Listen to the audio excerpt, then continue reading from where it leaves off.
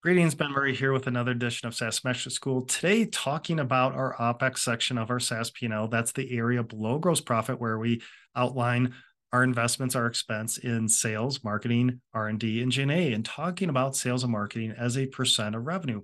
So it's very common to benchmark the OpEx section of our SaaS P&L based on a percent of revenue. And when we look at sales and marketing, we have to be careful with these benchmarks. Now, I partner with Ray Reich, who produces a great SaaS metrics benchmark data set. You can check him out at benchmark.ai to get your custom benchmarks for free. But sales and marketing as a percent of revenue, we have expectations of our investments in our OpEx profile and how that will play out over time.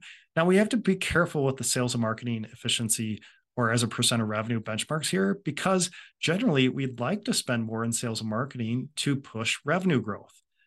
Now, according to this latest SaaS data set from Ray, the bottom quartile spent 56%, the median spent 34%, the top quartile spent 19%. Now, this is where we have to be careful, because when we say top quartile, in this case, we're just saying the companies that spent the least amount on sales and marketing as a percent of revenue.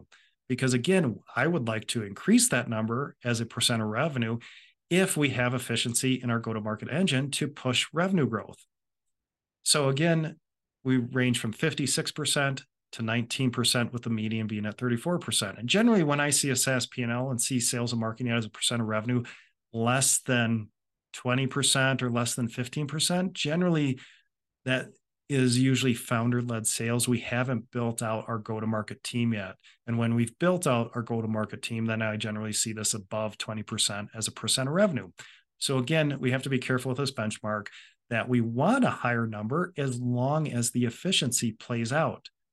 Now, again, with sales and marketing as a percent of revenue, this percentage doesn't tell us anything about the efficiency, where maybe R&D as a percent, G&A as a percent does tell us a little bit potentially about the efficiency in those groups. But sales and marketing, it just tells us how much we're spending in those two departments as a percent of revenue. Pretty obvious. But then we have to look at our sales and marketing efficiency metrics to truly gauge the ROI on that spend.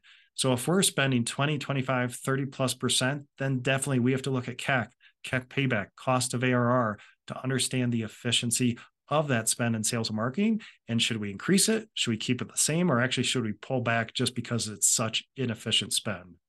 So again, median SaaS company spending around 34% as a percent of revenue, lower quartile 56%, and top quartile 19%. Again, top just meaning they've spent less in this data set. So again, if you want your custom benchmarks, check out benchmark.ai, great source for SaaS metrics benchmarks, and a little bit about sales and marketing as a percent of revenue today. Thanks.